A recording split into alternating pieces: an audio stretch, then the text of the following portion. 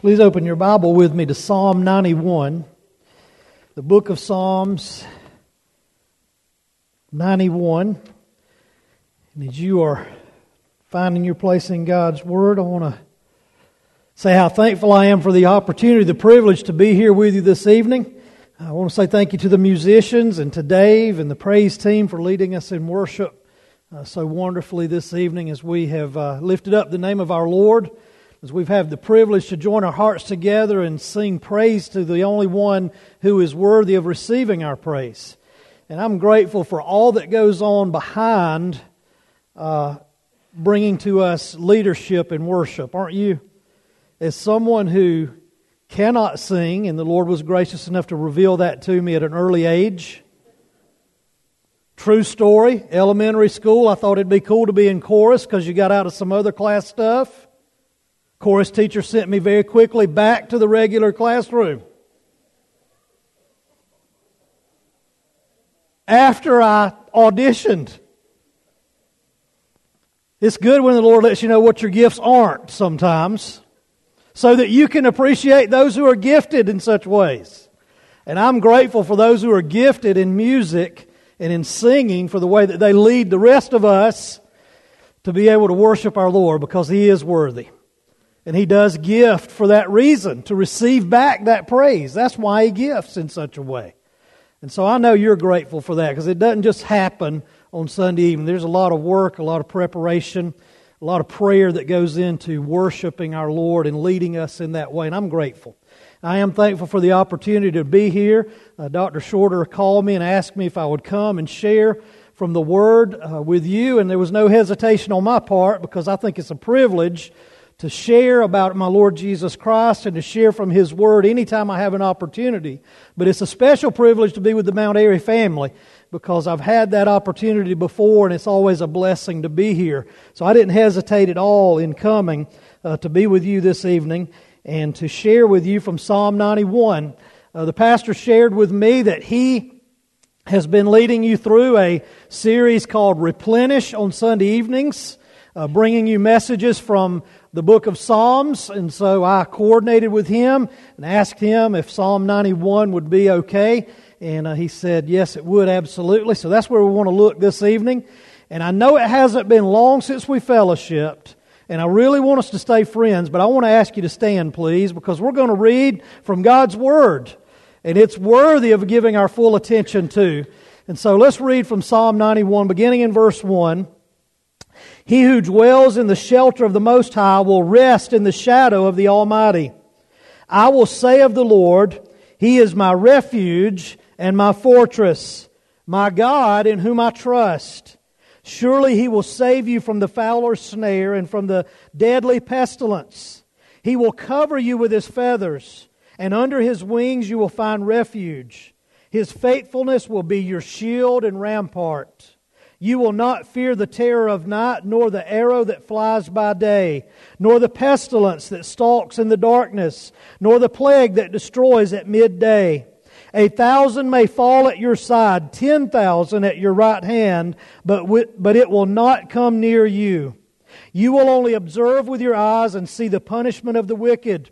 If you make the Most High your dwelling, even the Lord, who is my refuge, then no harm will befall you, no disaster will come near your tent. For He will command His angels concerning you to guard you in all your ways. They will lift you up in their hands so that you will not strike your foot against a stone. You will tread upon the lion and the cobra. You will trample the great lion and the serpent. Because He loves me, says the Lord, I will rescue him. I will protect him, for he acknowledges my name. He will call upon me, and I will answer him. I will be with him in trouble. I will deliver him and honor him. With long life will I satisfy him and show him my salvation. Join me as we pray, please. Father, thank you so much for the gift of your word to us. Lord, we thank you that this is your eternal word. That, Lord, it will last forever. And therefore we can depend upon it forever. We can look to it forever to find all of the blessings that you intend for us from it. Lord, we thank you that it is because it is your word, it is perfect. It is infallible in every way. And Lord, because of that, we know that we can have great confidence, we can have great trust in your word. And so, Lord, we pray this evening that your Spirit would deliver your word into our hearts, into our minds, into our lives, in ways that bring to us blessings, that bring challenge, that bring conviction, that, Lord, change us into the image of your Son, because, Father, we know that that is your will for us, each one of us, individually, is that we will be conformed to the image of your Son. So, Lord, take your word this evening and do that work in us that only you can do. And let us leave this place rejoicing, because not only have we fellowshiped with brothers and sisters, not only have we praised you through song, and not only, Lord, have we worshiped you through giving, but, Lord, because we have encountered you and you have spoken to us personally through your word. We pray these things in Christ's name. Amen. Thank you. You may be seated. What we have for us this evening from the Psalms is somewhat of a testimony psalm. You know, there are some that are prayers, there are some that are proclamations, there are some that are what we call imprecatory prayers that we have to be really careful with, those that are calling down curses upon enemies and those kinds of things. And so as we work through Psalms, we find diversity within the book. And in this one, we find something that's very powerful in our lives. And that is a testimony psalm. It's about who God is. It's about what God has done for this particular writer that was moved by the Spirit. And it's about what God will do in our lives. Now, you know, testimonies can be very, very powerful. I know that you have been blessed, as I have, to hear someone's testimony as to what the Lord has done in his or her life. We find some commonality in that. We find encouragement in that. We find challenge in that. And especially when we find a testimony coming to us from God's Word. This morning I worshiped with Mount Carmel Baptist Church. The Lord has allowed me the opportunity this Tuesday evening to be a participant in their revival services this week. And this morning, to kick off the revival services, Pastor Turner invited Dr. Jack Hester to come and to preach the morning message. I'm sure some of you probably know Dr. Hester. If not, you wish you did, because he's a wonderful man. And if he were here, he'd tell you the same thing. But he's a great man of God, and I wanted to go just to be challenged from him, from what God had to say, and to be a part of what God's doing there. And so when I got there, I went up to get a hug from Dr. Hester, and I was going to go back and sit down, and he said, "Now I want you to sit down here in the front so I can spit on you when I'm yelling at everybody." So I obediently sat down behind him. And then he leaned around during the fellowship time and said, "Listen, I want you to help me get up onto the platform." He said, I'm not as sure-footed as I once was, and I want to make sure that things get started right, so would you help me? I said, "Sure, I will."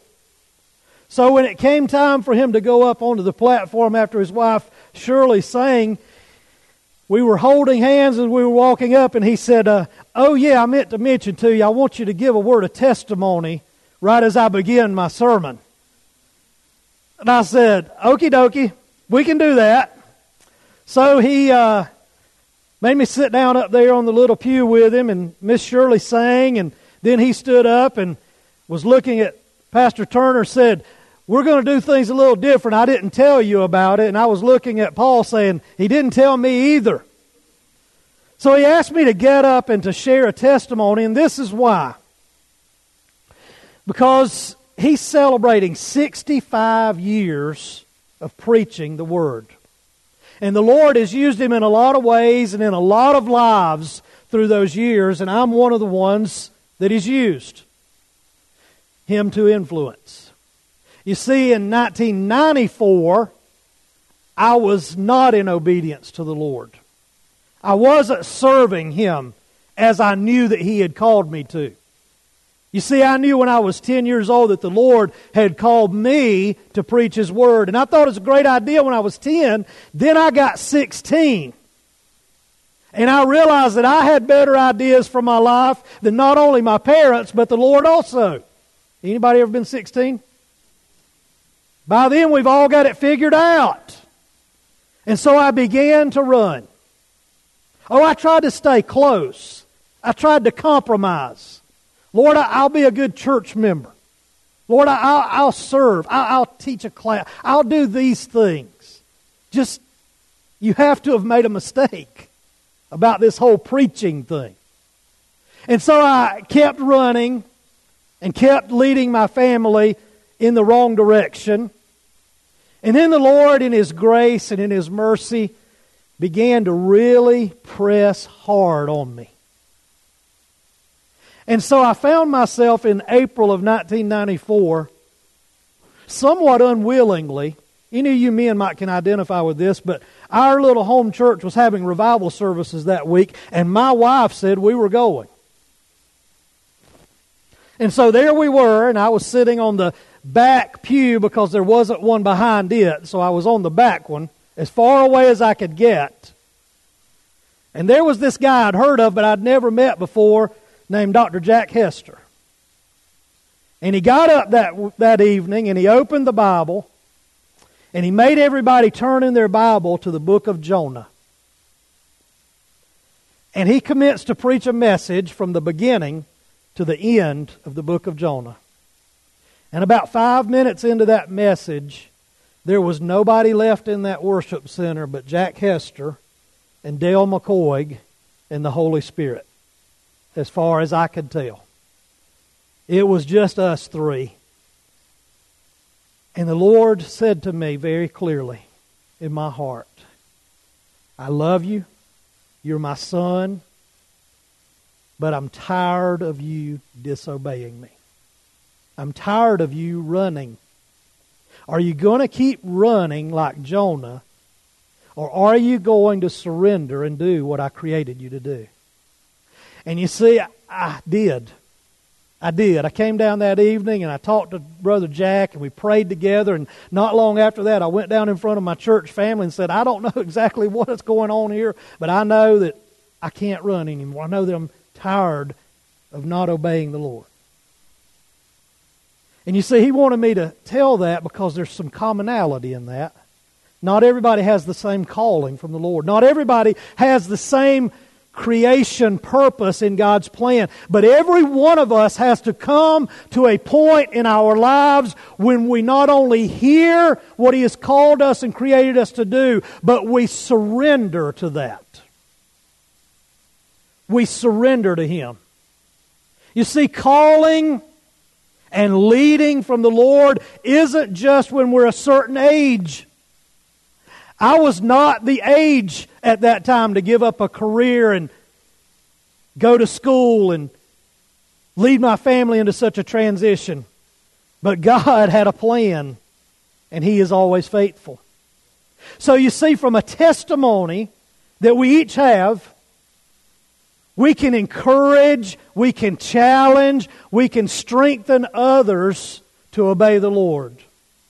And we can also comfort others in the Lord through testimony. And that's what we find here in Psalm 91. We find a challenge here from this psalmist through the testimony that was anointed by the Spirit and has been preserved by the Spirit for you and I thousands of years later to look into the truth, the eternal truth of God's Word in all of its perfection and say, now God, what are you saying through this man's experience that I need to deal with you about this evening? As I looked into this psalm, it struck me that in the second verse, the psalmist says, I will say of the Lord, He is my refuge and my fortress. And being the old guy that I am, that made me think of that hymn that we have called A Mighty Fortress is Our God. A mighty fortress is our God. Now, Martin Luther wrote that hymn, A Mighty Fortress is Our God, and he extracted from Psalm 46 to write that hymn. To write about a mighty fortress is our God. So I recognize that, but just for a little illustration, let's think about that hymn in relation to Psalm 91, in which the psalmist, and if you look in multiple translations, you'll find that same word used, fortress. Luther, as you may or may not know, was a Catholic priest. He was a Catholic priest that came to the point where he was tired of the lack of Bible being given to the people and the lack of Bible being utilized by the church. It had come to be, in his opinion, that it was all about tradition and it was all about what man said rather than what God's Word said and therefore what God said. So he became a pretty rebellious priest. In fact, he became a revolutionary. We call him the father of the Reformation. And he wrote this hymn after he had gone through a very, very difficult time in his life in which he was declared to be, through a trial by the Holy Roman Emperor, an outlaw. He was declared to be someone that everybody better stay away from. And in fact, his life was in danger until he was kidnapped by some friends of his so he could be hidden. And out of all of those experiences, and out of his love for God's Word, he wrote that hymn, "A mighty fortress is our God, a bulwark never failing. Our helper He amid the flood of mortal ills prevailing. For still our ancient foe doth seek to work us woe."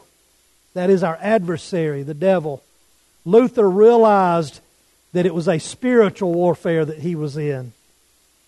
His craft and power are great, and armed with cruel hate, on earth is not his equal. But, Luther said, a mighty fortress is our God. You see, no matter what we're going through, no matter what we encounter, and if we live long enough, we're going to go through some difficulties. We may not be declared an outlaw. We may not have that sentence passed upon us, but we're going to go through struggles in relationships. We're going to go through struggles in health. We're going to go through struggles in finances. We're going to have difficult times if we live long enough, because this world is fallen. And so we have the privilege given to us from God's Word to join with the writer of Psalm 91 and to join with Martin Luther and many others that we have a spiritual heritage with, and to say personally that our testimony, my testimony, your testimony individually is that a mighty fortress is my God. Now let's see how that works out here in Psalm 91. First of all, we need to acknowledge the place. First of all, there is acknowledgement of the place. You see, this fortress that is God is a place of safety. It's a place of security. It's a place of stability. It's a place of strength.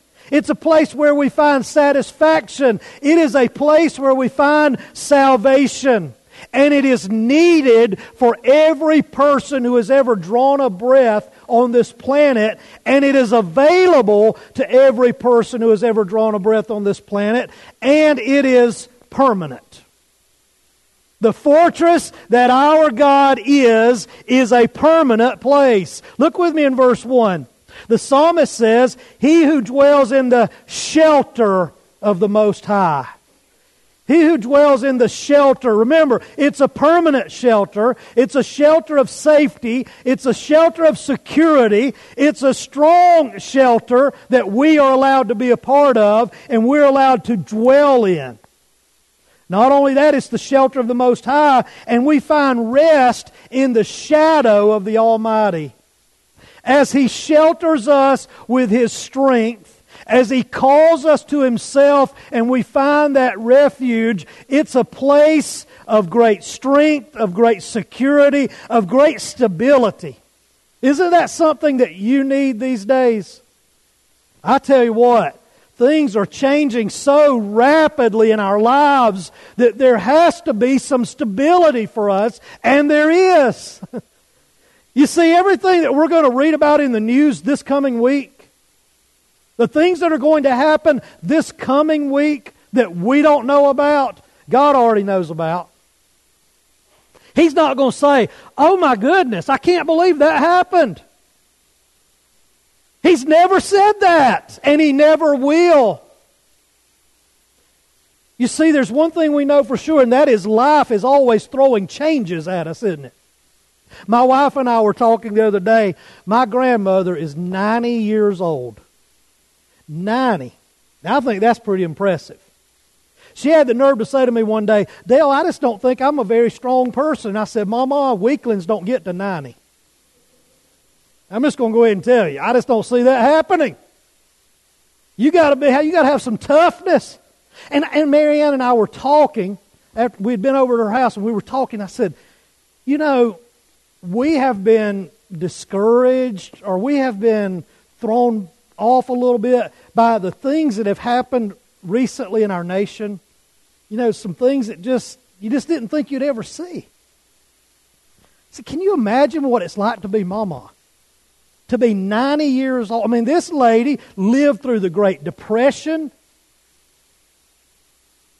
She had a baby girl sitting back there.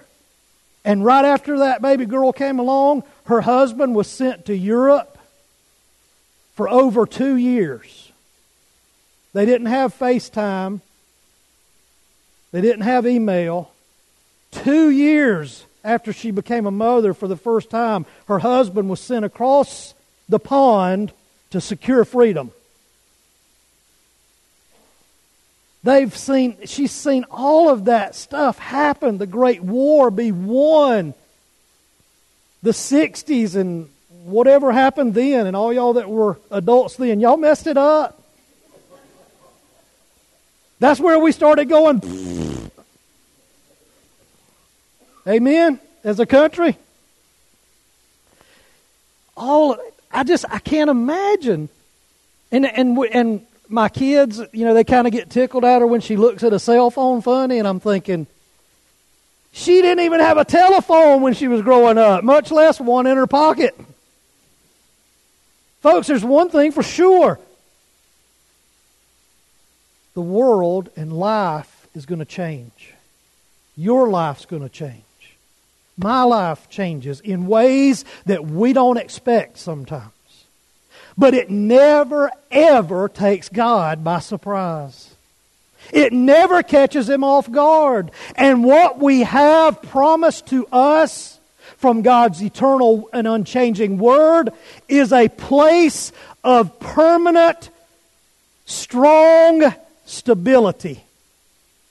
That we can say, "That's my mighty fortress." We can run into that fortress.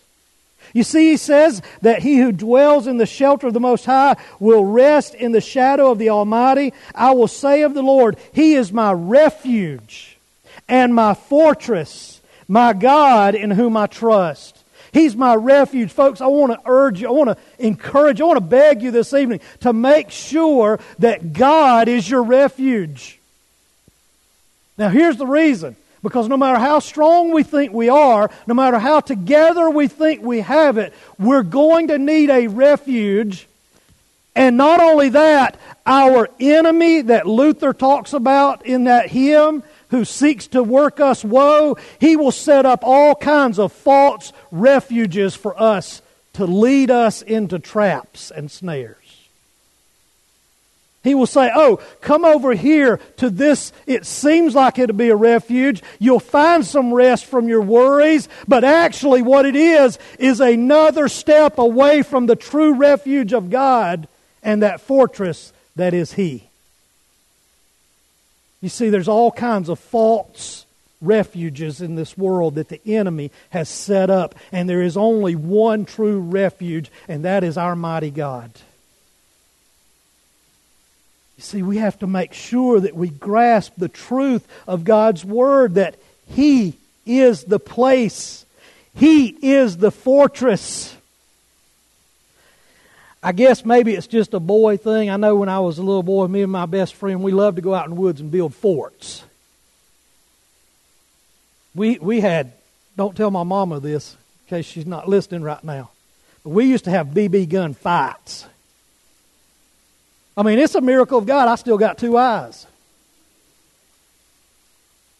Because my mom used to be just like Ralphie's mom in a Christmas story. You'll shoot your eye out, but we'd build these forts, and then you know what? They'd be torn down within a day or two. They didn't last long. But listen, this fortress that is our God is indestructible. It's permanent. It's eternal, because it is He Himself who is our fortress. A mighty fortress is our God, and we have to come to the point to where we make an acknowledgement of that place. Secondly, let's make sure we listen to and agree with God's Word as to the attributes of the person who is our fortress. You see, the psalmist uses 4 designations for God. He says, He who dwells in the shelter of the Most High. That's a translation of the Hebrew Elyon, the Most High. It means possession. It means that God is the owner of everything, that He is the overwhelming one Himself. He is the Most High. There is none greater than Him. If you will remember reading in Scripture, our enemy, our adversary, when pride overtook him and he began sin, he said, I will elevate myself to the position of the Most High. See, folks, we have to make sure that we acknowledge in our lives that God, our fortress, is the Most High. You know why? Because there's a danger that every one of us has to think that we're the Most High. We inherently want to be number one. We inherited that from our first parents, who were tempted into it by the enemy, who first said, I'm going to arise and elevate myself above him. You see, this God is the owner of everything. He is the overwhelming one. He is the Most High. The psalmist also says that He is the God Almighty at the end of verse 1. That's a translation of the word El Shaddai. He is God Almighty. It means provision. Not only is He the owner of everything, but He is the provider of everything. He is the one who is enough. One of the ways that God is our fortress is we recognize that there's none higher than Him, that He owns everything, including the troubles that we're going through. God owns those troubles. Nothing is outside of His sovereign power. And not only that, He's the provider of everything. Jesus really meant it when He said, your Father takes care of these little birds every day, and He loves you much more than them. He will always take care of you. You see, He provides the blessings for us because His very name means provision. Then the psalmist calls Him Lord, which we know is a translation of the word Yahweh. Jehovah, the great I am, which means promise. You remember what He told Moses there at the burning bush. You go tell my people, when they ask you who sent you, that the great I am did.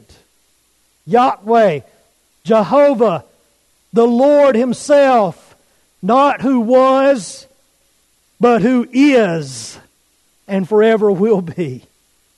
The great I am. You see, this is the one who has promised to us, out of His immutable, eternal character and strength, that He will forever be our shelter. He will be our fortress. He is our mighty fortress. And then lastly, we find that He uses the word God, which is a translation of Elohim.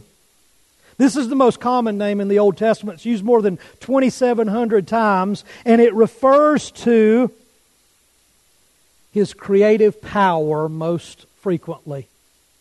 Because He has created everything, we know that He is therefore in control of everything and therefore trustworthy with every detail of our lives. So you see, we have to acknowledge that there is a place of shelter. There is a fortress that is our God. We have to understand, we have to come to recognize straight from God's Word the attributes of that person. And then lastly, we have to make appropriation of the promises. We have to appropriate it personally. You see, it's not good enough, and this is our problem in church life a lot of times. This has been my problem in my personal walk with the Lord a lot of times. You see, we can come to the point where we say, well, I hear that. I'm reading it. There it is on the page. I see it. And I believe it. But what's it doing in our lives? You see, we as Southern Baptists, we're strong on saying this is the inerrant, infallible Word of God. And that's the truth, and I'm glad we are. And I'm thankful for that. But what we have to do is say, this is the inerrant, infallible Word of God that is the authority in my life, for it to personally impact us. Now, whether we disobey it or not, it's not going to change the Word. And it's not going to change God. But if we obey what He gives to us graciously from His Word, it will change our lives. When we recognize that truth of Him as the fortress in our lives. It's like I saw an old preacher do one time. You know what? Whenever I come to the Word of God, I need to make sure that I take it and do this right here. That it's going to be over my head, which has my little brain in it. It's going to be over my heart. It's going to be over my hands. It's going to be over my feet, my eyes, my ears, my mouth. This Word is the authority for my whole life. And if I do that, recognizing that God has promised to be my fortress, then I am beginning to make appropriation of the promises that we find here in God's Word. Real quickly, I know the time is going, but real quickly, look at how we appropriate these promises based on this beautiful, wonderful testimony that God has given to us. Look in verse 2. Notice as we read this together. What does the psalmist say? I will say of the Lord. I will say of the Lord. That's personal. That's what I tell folks all the time. I was praying with a guy. I'm blessed to be teaching a class right now in a school, and a biblical class, and a fellow asked me to pray for him. He was going to share his testimony. He hasn't done anything like that before. I said, listen, there's no pressure in sharing your testimony.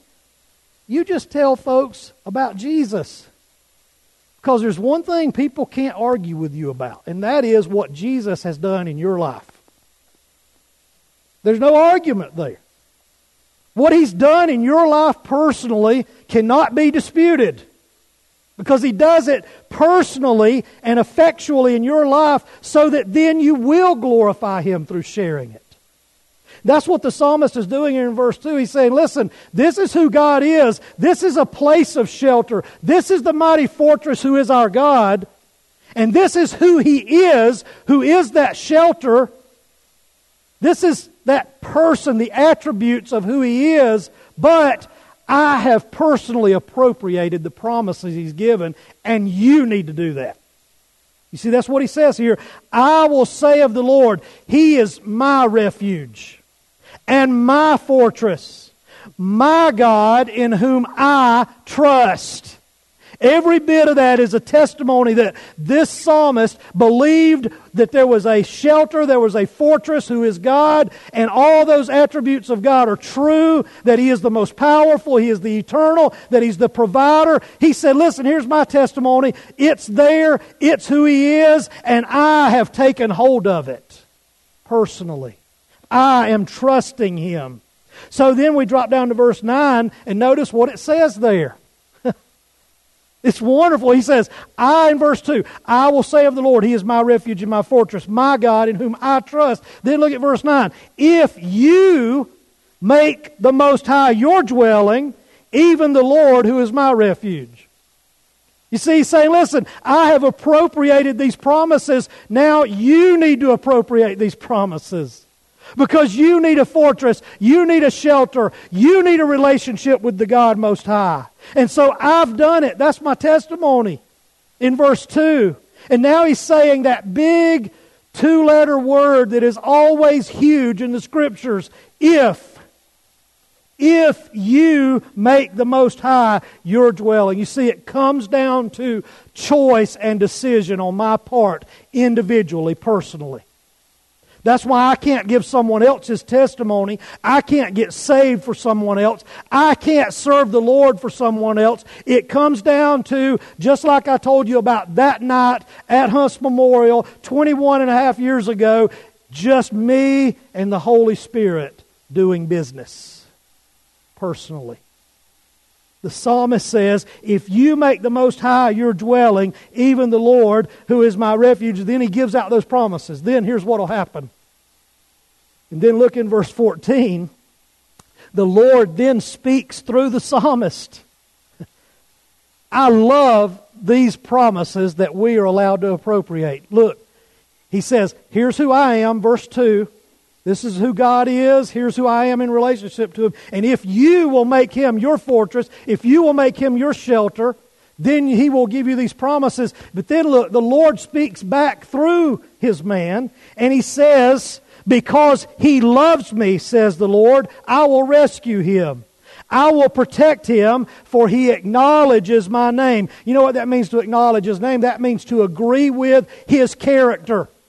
God, I acknowledge that you are all-powerful, that all these things revealed in your name in the Word are true. I acknowledge that. God says, if you acknowledge my name and my character, then look at these wonderful promises. He will call upon me and I will answer him. I will be with him in trouble. I will deliver him and honor him. Listen, I don't want to split it down too much, but please make sure you note what he says there. Verse 15, he will call upon me and I will answer him. Why? Because first, we've loved him in response to his love for us. We love because he first loves us. He offers to be our great fortress because He loves us. But His expectation is, His demand is that we love Him in return. He doesn't want us to be religious robots. He wants us to be in love with Him because He first loved us. He wants that to be our motivation. The love that we have returning to Him. But notice what He says there. Because He loves me, He will call upon me and I will answer him. I will be with him and make sure he never has any trouble. Is that what it says? I will give him a trouble-free life. I'm writing a book for, like these TV preachers write, everything everybody wants to hear and then sell it. It's just that it's not what this says. The promise is, I will be with him in trouble. God never lies to us. He will never tell us, you'll never have trouble. Just pray this prayer. Just send this gift. Just buy this and you'll never have any trouble. You'll be healthy and wealthy. Jesus never said that. He said, hey, y'all come follow me. I'm headed to a cross.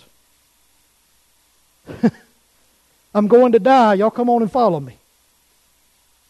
He never misled anyone. But the promise is He will be with us in trouble. Isn't that a good promise? He will be with us in trouble. Because we know that there's a place, there's a fortress, there's a shelter that is our God. We acknowledge His character and His name because it tells us all about who He is.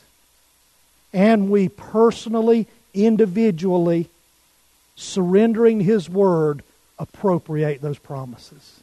The Lord lays it out there. He says, now, I love you. I promise you all this, but you've got to take hold of it. Nobody can do it for you. You've got to take hold of it. If we appropriate those promises, when the trouble comes, He will be with us. He will ultimately deliver us. He will honor us. And with long life, He will satisfy us and show us His salvation. With long life, like eternal life, in His presence forever. Let's go to the Lord in prayer. Father, thank you so much for the wonderful privilege of being with your folks at Mount Airy, Lord. And I just thank you for your word. And Lord, I just pray that, God, I would be truly obedient to your word, that I would be personally taking hold of the promises that you've made. And I pray the same for all of my brothers and sisters in this room. That, Lord, we would each be led by your Holy Spirit working through your word to take hold of the promises you've given us and to know that you are our mighty fortress. And to know that even in difficulty, even in storms, even in struggles, there is joy for your children because we know who is in those troubles with us and will never leave us nor forsake us. Thank you for first loving us and allowing us to love you in return. For we pray all of this in Christ's name. Amen.